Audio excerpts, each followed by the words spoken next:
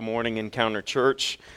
It's good to be able to be with you. Go ahead and turn in your Bibles to Acts chapter 24. Acts chapter 24. You'll find the book of Acts there in the New Testament, actually near the end of the Bible. If you look at the Bible here that I have on the pulpit, you'll see that it is quite a ways back. If you're using one of the Bibles that you found there at your seat, you'll find Acts chapter 24 on page 1591 or 1591, Acts chapter 24. Before we jump in here, I just want to give a congratulations to Jade Hartledge is in the house. You all met, some of you know why. For the rest of you who don't know why, Jade, over the course of the last week or so, was competing out in Iowa. And just a couple years ago, Jade took up track and field. And little did she know, well, maybe she knew, I don't know, but the rest of us had no idea that out from this young lady would spring this incredible track star. She was participating in the Junior Olympics, I believe, there in Iowa. And in several events, she placed in the top 10. So we can congratulate her on that, and her team, the 4x100 relay, I think got third place, right, in the nation. And so what a deal, right? So all that being said, even if there's a donut at the end of the finish line, Jade will not, I will never beat Jade in a sprint at all, right? She's going to beat me every time. And so Jade, but with that, right, so with that, think about this, church. God has now given her this wonderful opportunity to take the gifts that he has given her and to glorify God in that. And that's how God works, right? God gives each of us unique opportunities to use those gifts, to use those skills, to use those abilities.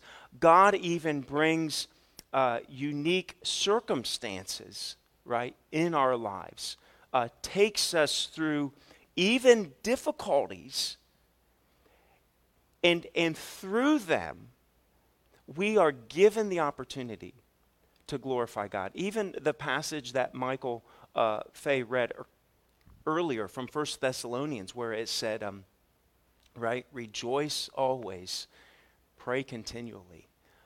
That in every situation, God has given us these opportunities. And so, Jade, what a platform God has presented to you to show the Lord, to show the world, to glorify God through that, right? As you, right? I mean, maybe as you're running, you say, Jesus loves you. I don't know how you want to do that.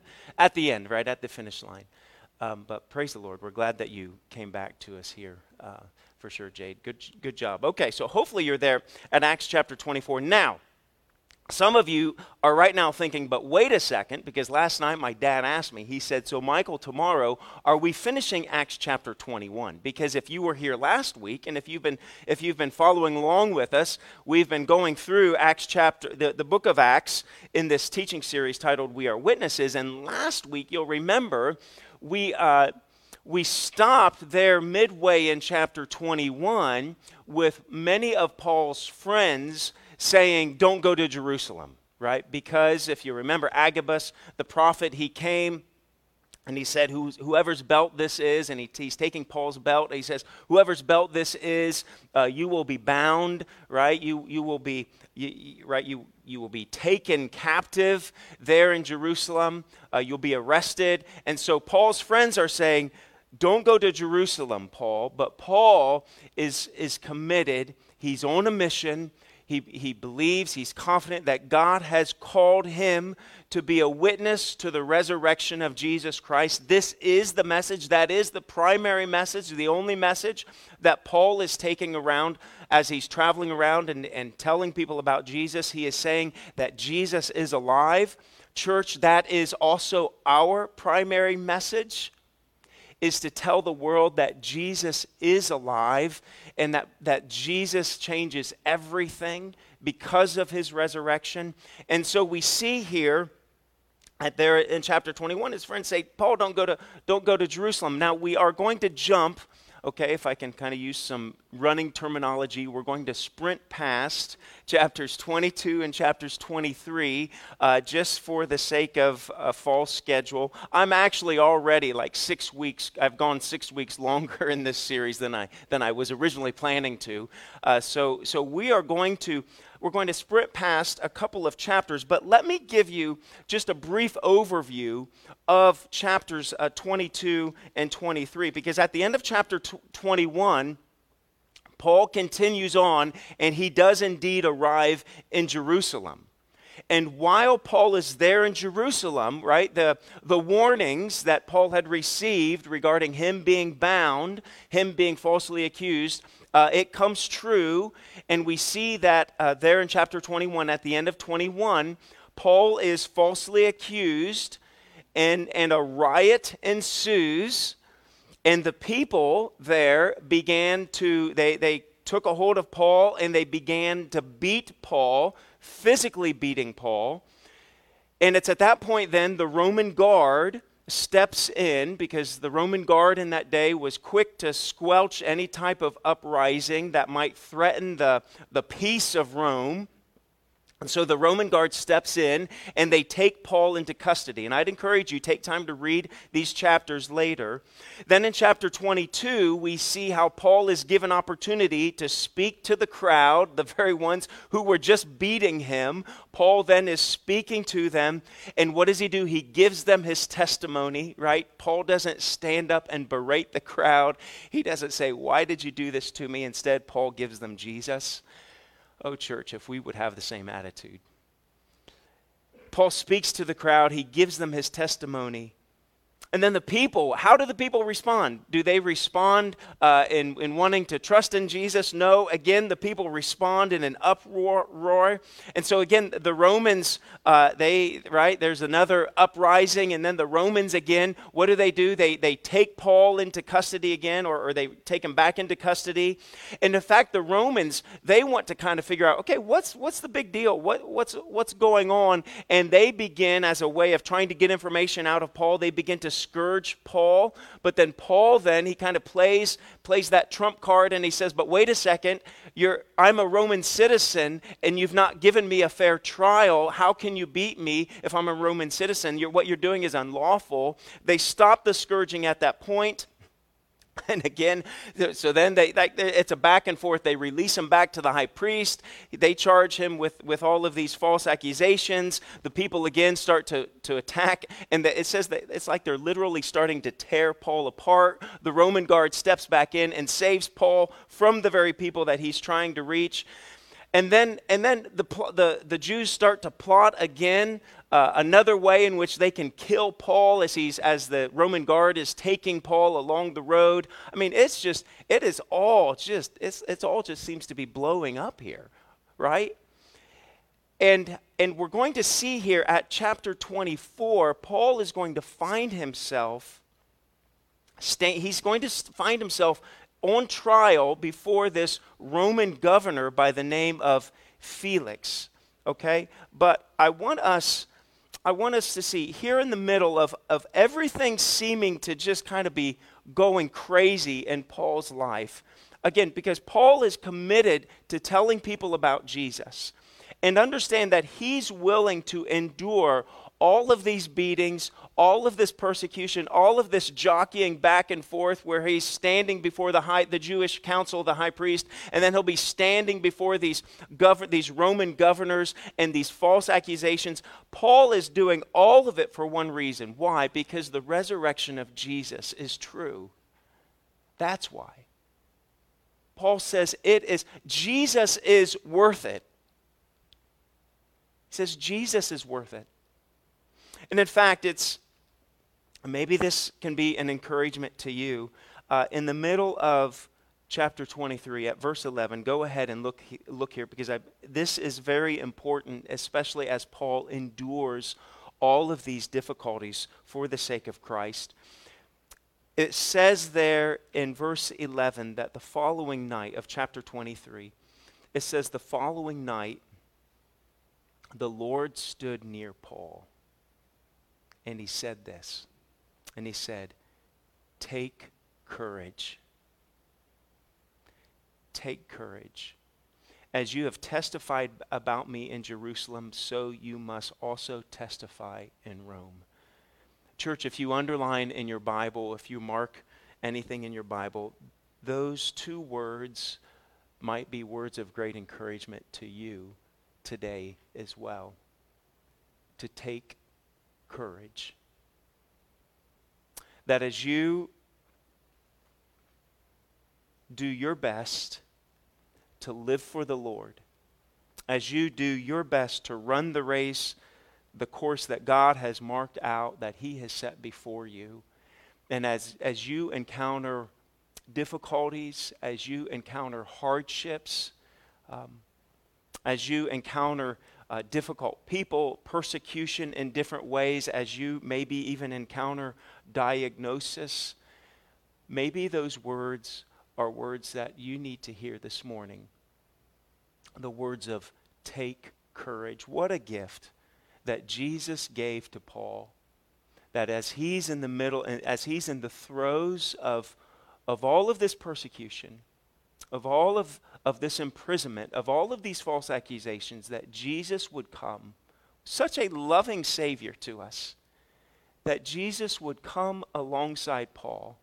I almost imagine, right, as Jesus appears before Paul, was it in a vision, a dream? I don't know, but I almost envision like if Jesus could, he maybe almost sticks his arm around Paul and says, "Take courage, take courage." And it's with this courage, it's with this promise of Jesus' presence there in Paul's life that now he is going to stand before some of the most powerful men and women of this day and age. Paul is standing before them. And how do we stand before them? Not in our own cowardly strength, but with the courage of Jesus right there with us. Our big idea for this morning's lesson is this: to remain committed, knowing Jesus is with you. That we would remain committed, because this is what we see. We see Paul, again, from the rest of this book of the Bible, the rest of these chapters are going to be within the context of Paul being under Roman custody, either imprisoned or on his way to another trial.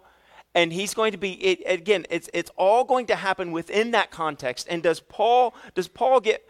does he just say, well, forget this, right? This isn't what I signed up for. No, none of that. Paul remains committed because Jesus is worth it, and Jesus says, I'll be with you. Take courage. And so let's walk through. This chapter really is broken up into three very rather simple points. The first, we're going to see the case that's going to be presented against Paul. We're going to see then Paul's defense. And then at the end, we're going to see how the governor Felix, how he's put in a position to make a decision, but he doesn't make a decision. It's a decision really that is more for himself than anyone else. But let's go ahead and let's look at this first section. And again, we're going to try to go through chapter 24 verse by verse. And so follow along with me there in verse 1. It says, 5 days later, the high priest Ananias went down to Caesarea with some of the elders and a lawyer named Tertullus. And they brought their charges against Paul before the governor. Now, here's where we find ourselves. Again, right, last week, where were we at? We were in Caesarea. You might remember Paul was spending time there with that guy by the name of Philip, right? Philip the evangelist, one of the original seven. Paul left Caesarea. He went back to Jerusalem. What we see now is that the Roman guard has now taken Paul back to Caesarea to stand before this governor Felix, and we're going to see what a gift being in Caesarea is going to end up to be for Paul himself. But we see here that the chapter begins essentially more of like a courtroom scene. Present inside the courtroom, we see the high priest Ananias. We see some elders. We see an attorney named Tertullus. I'm not exactly sure if that's how you pronounce it, but we'll go with it. All right, Tertullus is a Roman. Keep that in mind. He's a Roman attorney. and he would have been more familiar with the Roman legal system. So the Jews have hired a Roman attorney here. He would have known how to prosecute a case against someone, especially before some Roman governor, this man by the name of Felix. And so I almost feel like it's like they've called the heavy hitter, right? You know, like did this Tertullus have billboards around the Roman Empire, right? You know, and we all now have in our minds the heavy hitter, because we've all seen the billboards, right? But it's almost like they call in this attorney, this secret weapon, right? This guy who's going to go in and he's going to use the little evidence we got, and he's going to make it happen. And so we see that this Tertullus is going to present the case before Felix. Now we jump then into verses 2 through 4. When Paul was called in, Tertullus presented his case before Felix. And this is how the prosecution is now beginning their remarks. He says, "We have enjoyed a long period of peace under you, and your foresight has brought about reforms in this nation everywhere and in every way. Most excellent Felix, we acknowledge this with profound gratitude. But in order to not weary you further, I would request that you be kind enough to hear us briefly." Okay, so the attorney is going to begin his presentation with lines of flattery. Let's just say that. He's trying to butter Felix up, because we have to understand that Felix really was not a nice guy. All right, he was not a man of peace. Instead, he would go to great lengths, of course, to squelch any uprisings, to keep the peace. But those ways in which he was squelching the peace was not peaceful. And so we see the attorney really as waxing eloquence, because, again, Felix's term in office is one that's marked by insurgency, by one uprising after another, and Felix's injustice toward them. Then in verses 5 through 8, now he's going to get into some of the accusations. All right, so Tertullus is now turning his attention. It's almost like he's looking now at Paul, and he is saying, "We have found this man to be a troublemaker, stirring up riots among the Jews all over the world. He's a ringleader of the Nazarene sect, and he even tried to desecrate the temple, and so we seized him." And he goes on, he says, "By examining him yourself, you will be able to learn the truth about all these charges that we are bringing against him." So in his argument, like any good attorney is going to try to do, he's seeking to convince Felix that Paul is a disruption to the peace of the region. Okay, he's a disruption to the peace. Rome took great pride in their attempt to have a peaceful society. And so we notice here there are several different ways, several different accusations that Tertullus brings before Felix. He says that Paul is a troublemaker. The NIV translates it as a troublemaker. The New American Standard Version, which is the version that I tend to study from, calls him a pest. He says that Paul is actually a pest. As well, he claims that Paul is a political agitator. We also see that another accusation is that Paul is the leader of this like fringe group, these Nazarenes, this sectarian movement. And he also says that Paul is disrupting the temple worship. All right? So we notice that the accusations that are presented before Felix really cater more toward political motives, right? The concerns of the Jews really were theological, not political, but Tertullus, again, who wants to try to win this argument, he frames it in such a way that Paul is a threat to your civil society here. And so that's the accusations that he's making through his argument. The attorney is trying to show Paul as being a headache to Felix. And basically, right, Tertullus is going to basically give Felix two options. He's going to basically say either you can convict Paul of disturbing the peace or convict him of treason, or really what the Jews wanted, they didn't want Paul convicted of anything. Instead, what they were interested in is they just wanted the Roman governor to turn Paul over to them. That's what they wanted. And we know that there was already a plot to take Paul out. okay? Again, like this is this incredible movie scene, right? So you got the mob boss over here trying to figure out how are we going to jump Paul on his way to Caesarea. And so that's ultimately that's what they want. And then in verse 9, we see that the other Jews, they joined into the accusation, asserting that these things were true. So I can only imagine that as Tertullus is standing there before Felix there in the courtroom scene, then you got the entourage, the Jewish entourage saying, yeah, that's right. Yeah, what he said, that's right. And so they all join in and they say, yes, what he says is true. So these are the accusations. Again, this is the case against Paul. Now we're going to see in Paul's defense, Paul is going to help us see that these accusations are unfounded, are not true. And so follow along then in verses 10 through 13. Now, Felix the governor is going to give Paul an opportunity. It says, when the governor motioned for Paul to speak, Paul replied, I know that for a number of years you have been judge over this nation, and so I gladly make my defense. We notice that Paul doesn't have to try to grease the skids here. He doesn't have to try to use flattery to win Felix over. Instead, Paul is just going to say, I'm going to give you the facts and nothing but the facts. And so he says, I gladly make my defense. Verse 11, he says, you can easily verify that no more than 12 days ago I went up to Jerusalem to worship. My accusers did not find me arguing with anyone at the temple or stirring up a crowd in the synagogues or anyone else in the city. And they cannot prove to you the charges they are now making against me. Paul begins his defense by stating that the case against him is weak. The accusers really have no real evidence to prove their case. Basically what Paul says is the fact that I showed up just 12 days ago means that how did I even have enough time to rile up some sort of riot in such short of time? How could I establish some sort of great movement against these people in a short time of 12 days prior?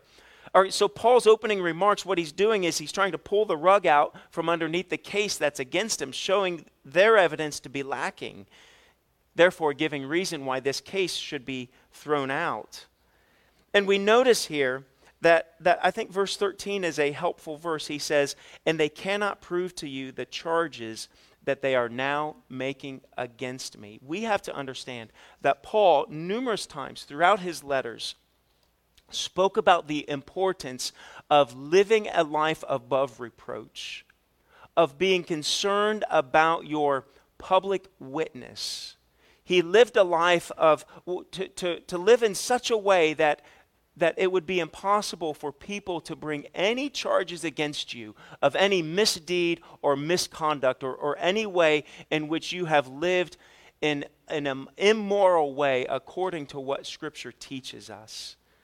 And I think in the same way, right, we too as believers should be able to stand as well. And later on in the chapter, Paul is going to say, right, I live without a guilty conscience. That we too as believers should seek to live our lives in such a way that's above reproach, that those who accuse us of any wrongdoing will be unable to present any bit of evidence. In fact, in 1 Peter chapter 2, we're instructed with these words, to live such good lives among the pagans, that though they accuse you of doing wrong, they may see your good deeds and glorify God on the day he visits us. Peter continues, he says, for it is God's will that by doing good, you should silence the ignorant talk of foolish people. Paul's primary means of evidence in this case is the life that he has lived, a life that he has sought to live above reproach. So well timed. A life that is above reproach, that impresses even the newborns of this world, right? But that it's above reproach that your neighbors, that your coworkers, that they have nothing to go off of in accusing you of any wrongdoing. that the only accusation, that the only credible accusation that can be brought before us is that we were faithful to the Lord. Let that be the primary accusation that you are found guilty of. That you lived a life faithful to the Lord. And if that is deserving of the world's condemnation, then so be it. And we trust the Lord in that. Paul continues on then in verses 14 and 16. Let's follow along with him as he continues to make his defense here. He says, however, I admit that I worship the God of our ancestors as a follower of the way, which they call a sect, or that fringe movement. But he says, I believe everything that is in accordance with the law and that is written in the prophets. And he says, I have the same hope in God as these men themselves have, that there will be a resurrection of both the righteous and the wicked. And so I strive always to keep my conscience clear before God and man. In verses 14 through 16, Paul does indeed admit to certain activities, to certain beliefs, but none of them are crimes. In fact, what Paul does is he says, what I believe here, what I'm standing up for, right? It goes right in line with what these Jewish people who are accusing me of wrongdoing, it goes right in line with what they believe. So Paul's statement here in verses 14 and 15, honestly, they're quite fascinating, because it's here in verse 14 where Paul prompts them to consider, okay, what does he say? He says, I worship the God of our ancestors as a follower of the way. In other words, what Paul is saying is, I've not flip-flopped to a different God. I'm not changing the story here. He is saying the God I worship is the same God that my ancestors worship. It's the same God of the Old Testament. But when he introduces the way, what is he doing? He's in a subliminal way. He's introducing Jesus. And what is he saying here? He's helping them to understand that Jesus is the one who finishes the story. That all that you believe in the Old Testament points to Jesus, right? He is saying that Jesus is the completion of Judaism. Jesus is the completion of Judaism. And then in verse 15, he emphasizes how the resurrection is the hope of Judaism. The Jews believe in a coming resurrection. They just failed to believe in the one who through whom resurrection, a resurrection into new life is made possible. And it's in Christ Jesus. So Paul's declaration is not that he's preaching against Judaism. Instead, he is merely helping them to understand, for those of you who might remember, he's helping them to understand, as Paul Harvey would say, and now you know the rest of the story. That's what he's doing. So he is saying, I'm not diverting from what they claim to believe. I'm only helping them to see how the story ends. So he's not betraying his heritage, but instead, Paul has come to understand the fulfillment of everything that he was taught. I think we should consider Christ Jesus' words regarding the statements here in verses 14 and 15, right? In Matthew 5:17, what did Jesus say?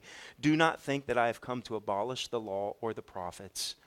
I have come not to abolish them, but what? To fulfill them, to finish the story. Then in John 11:25, Jesus said, he said, I am the resurrection and the life. The one who believes in me will live, even though they die. So in his argument, Paul has simply linked his faith of the way with true Jewish orthodoxy of the past. He's linked Jesus' resurrection with their belief in the resurrection of the dead. And he's trying to help them to see how Jesus finishes the story. So Paul's proving his point to them, that their accusations that somehow he is leading some sort of fringe sectarian group, he's saying it's just not true. And once again, what we see here, right, at the end of that, Verse 16, he says, "So I strive always to keep my conscience clear before God and man." Paul again reiterates how he lives matters. Our witness in this world matters. What your neighbors say about you matters, not to your glory, but to God's glory. And then we look then at verses 17 through 20. All right, and Paul is continuing his defense. He says, "After an absence of several years, I came to Jerusalem to bring my people gifts for the poor and to present offerings." He says, I was ceremonially clean when they found me in the temple courts doing this. He says, there was no crowd with me, nor was I involved in any disturbance. And so what Paul is saying, this idea that I'm a threat to the public safety or to the public peace is not true. He said, I didn't show up with an entourage or trying to rile up a riot, but instead in verse 19 it says, but there are some Jews from the province of Asia. And if you go back and read chapters 22 and 23, you'll see this. It says, but there are some Jews from the province of Asia. They ought to be here before you and bring charges if they have against me, because it was these Jews from the province of Asia who originally brought the false accusations before Paul, and they were the ones who riled up the crowd and established the riot. And Paul says, as he's there on trial before Felix, he says the quote-unquote key witnesses in your case didn't even show up to present their argument. That's what he's saying here. He says they ought to be here before you and bring charges if they have anything against me. Or these who are here should state what crime they found in me when I stood before the Sanhedrin. Again, the conclusion to be made here is that there's no substance to the case. And then in verse 21, Paul continues. He says, unless it is this one thing I shouted as I stood in their presence, it is concerning the resurrection of the dead that I am on trial to you today. Again, what is Paul reiterating? That Jesus is alive. Paul reiterates that that if he's done anything wrong, and none of this is being wrong, Paul is reminding the Jewish leaders of their own belief in the resurrection of the dead, and Paul again is calling people to believe in Jesus. So what were Jesus' words to Paul? Back in verse 11, chapter 23, what were his words? Take courage. Take courage. Right? When we as followers of Jesus Christ, when we are accused of wrongdoing, or when maybe persecution or things are said about us because we don't believe the way in which the world believes. I tell you what, I surrender all. That song that Michael led us in this morning, that song does, the words you sang, if you sang that song and you were thinking about the words as you sang that song, you should have been reminded that you are not living as the world lives. I surrender all. The world says, gather up as much as you can for yourself and use it for yourself, for your own pleasure, your own comfort. I surrender all means give your life for others, right? Be willing to stand up against the crowd. And we can only do this if we believe those same words that Jesus told Paul. Take courage. Take courage. That we would remain committed, knowing that Jesus is with us. Well then, okay, so now it's presented, right? You have the prosecuting attorney. They've presented their case. You have Paul, who has now presented his case. Right now, all eyes are on Felix, right? What is his decision going to be? What is he going to do? What's he going to say? Well, let's read along here in verses, starting in verse 22 through 23. It says, then Felix, it's interesting, who was well acquainted with the way. Let's just stop there. Then Felix, who was well acquainted with the way. In other words, he was familiar with those who were following Jesus. He was familiar with it. And it kind of makes you wonder, how did How did Felix, this Roman governor, hear about Jesus or the way? Because it says right there, then Felix, who was well acquainted with these Christians. How? Who lives in Caesarea? Who did we learn last week lives in Caesarea? I just have to wonder if Philip the evangelist, who had spent time in Caesarea, living there for 20 years, if through Philip and the other believers there, living lives above reproach, Felix says, oh, I'm familiar with those Christians. And so verse 22, it says, then Felix, who was well acquainted with the way, what did he do? He adjourned the proceedings. In other words, he says, okay, time out, right? We're done here. He says, when Lysias, the commander, comes, he said, I will decide your case. And he ordered the centurion to keep Paul under guard, but to give him some freedom and permit his friends to come and take care of his needs. So what is the big decision, right? When that gavel strikes, right? What's the decision that Felix is going to make? Well, what does Felix do? He makes an indecision. He doesn't decide anything. He kind of just punts the decision. He says, well, when the Roman commander who originally took Paul into captivity, when he shows up, we'll converse about it, we'll talk about it, and then we'll make a decision.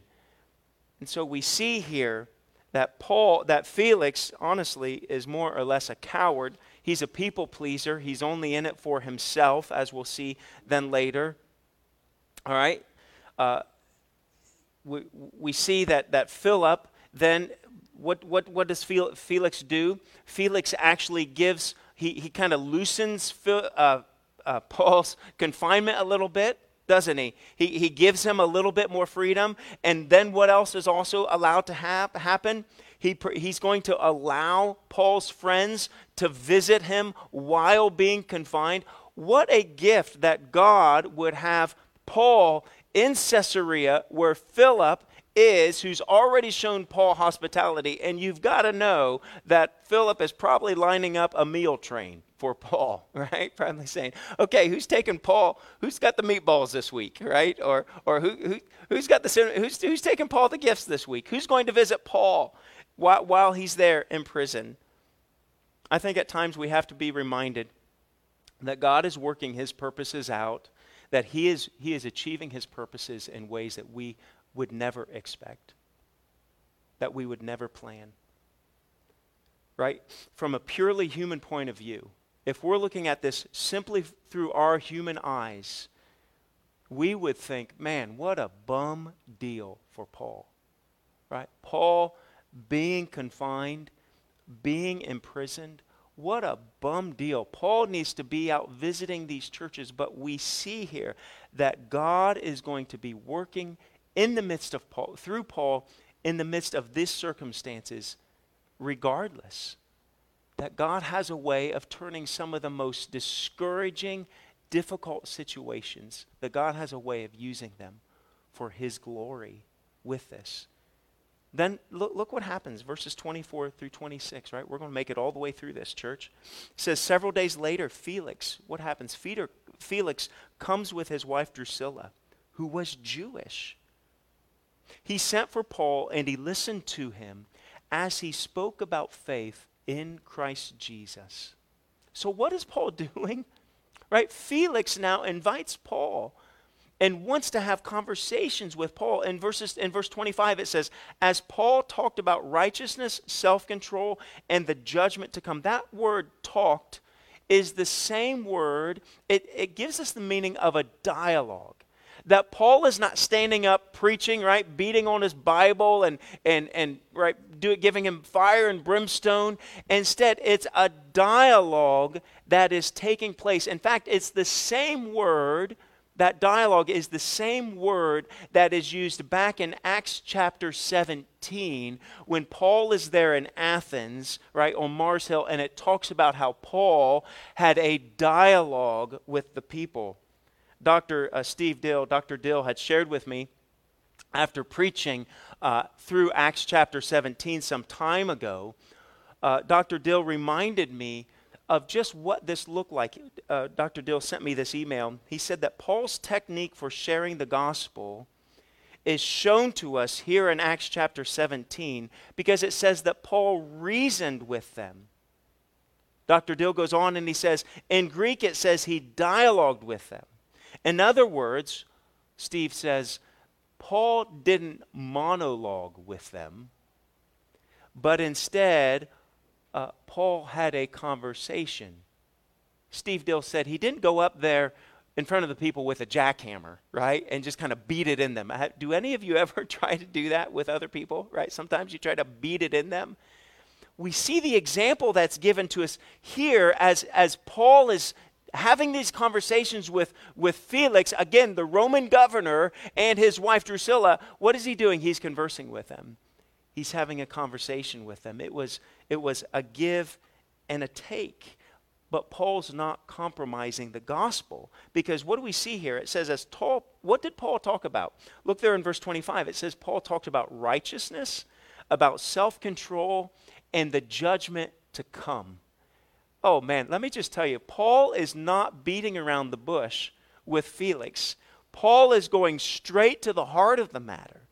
Drusilla was Felix's third wife, right? Felix had seduced her from her previous husband. And so Paul is he's in this dialogue. He is talking about self-control, right? A message Felix would have needed to hear from them. He's talking about righteousness, living a righteous life and the righteousness of Jesus Christ. He's talking about the judgment to come, that we will be held accountable for our actions and for what we say and for what we do. Notice here, though, it says that Felix, he would get afraid. You see that? It says Felix was afraid, and Felix would say, well, that's enough for now. You may leave. And when I find it convenient, Felix says, I'll send for you because I'd like to continue this conversation. It's just right now, the temperature has gotten a little bit too hot for me in here. And at the same time, of course, Felix, the whole time it says there in verse 26, at the same time, Felix is hoping that Paul would offer him a bribe. And so he would send for Paul frequently, hoping that finally, at some point, Paul would say, man, I got to get out of here. How much is it going to cost? I think this is remarkable that Felix and his wife Drusilla would sit and listen to Paul share the gospel with them. It already says that Felix was very familiar with the believers, with the way. Now, we have no idea, right? History does not seem to record that Felix ever trusted in Jesus, right? Or that his wife ever came to know the Lord or to surrender. They never would be able, they never sang the song, I surrender all. But I think for you, I think for each of us here today, maybe the temperature of your heart has gotten a little bit warm. Don't be like Felix, who ignores the Holy Spirit working in your heart and tune this message out.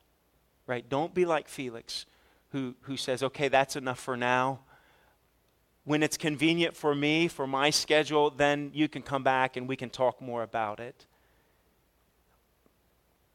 My encouragement to you is if you sense God in your heart, warming your heart, if what we speak about, if God's word, as we sing songs as a congregation, as we open God's word, if you sense that God is calling you to repentance, to acknowledge your need for a Savior, don't be like Felix and leave and walk away and say, I'll do that when it's convenient for me. I'll put it off to another day. Church, we don't know if that other day will ever come. Scripture tells us that today should be our day of salvation. That you should take full advantage of the grace that is made available to you today. It's a great tragedy. It seems that one of the great tragedies is how Felix and Drusilla continued to how they continued to postpone a decision to follow Jesus. Imagine having Paul speak to you about the truths of Scriptures for how long? For 2 years, and never come to salvation. Such a tremendous opportunity being squandered away, being forfeited. Don't allow that to be your story. Trust in Jesus today. And then we get to verse 27, the end of chapter 24. We made it, church. When 2 years had passed. Church, I want you to understand, 2 years had passed. That Paul, who based on false accusations has been imprisoned for how long? For 2 years. It says Felix was succeeded by Porcius Festus, but because Felix wanted to grant a favor to the Jews, what did he do? It was typical that when governors would change, that the prisoners would be released, that those who were in prison underneath that governor's authority, those prisoners would be released. But so it's significant here that it's mentioned that when Felix's role as governor, that comes to a completion, that Paul remains in custody. Now, I think here, church, we have to understand this, that God was being so gracious to Paul by keeping him imprisoned. That God was working in a way that Paul and these believers probably would have never dreamed of. Because if Paul were to be released from outside the guard of the Roman authorities, what's going to happen? Paul's done. The Jews, there were men who had committed. They said, we will not eat. You'll read it as you read chapters 22 and 23. They say, we will not eat, we will not sleep, we won't drink. We're not going to do anything until Paul is dead. That God used this imprisonment as a means of preserving his life so that Paul can ultimately declare the gospel before Caesar himself. Church, what situation has God given you to glorify him in? What scenario, what circumstance, what difficulty has God allowed to come into your life so that you can use it as a platform, as an opportunity to share the gospel with other people? And how do we do that with boldness? We do it right here. We remain committed. Why? Knowing Jesus is with you. And in our mind and in our heart, in our minds and our hearts, what do we hear the words of our Savior saying to us? Take courage. Take courage. Take courage. Remain committed to the call that I have before you. Would you pray with me? Father, we thank you, Lord, for this example of Paul's life, his testimony before us. Father, I pray that you would help us to take courage, to share the gospel, to be willing to stand. Most of us won't be standing before governors or Roman authorities or civic leaders. But each of us will have the opportunity to stand before our family members, our friends. Will be given opportunity to stand before teammates, co-workers. We'll be given the opportunity to stand before our neighbors, those who live right around the corner from us. And we'll be able to tell them about Jesus. God, when we're tempted to speak about other things, Lord, help us to remain committed. Help us, Lord, to hear those words of Jesus to echo in our hearts and our minds, to take courage and to be quick to lovingly share the good news of a living Savior who's living today, and we pray is coming soon. And I lift all these things up in Jesus' name. Amen.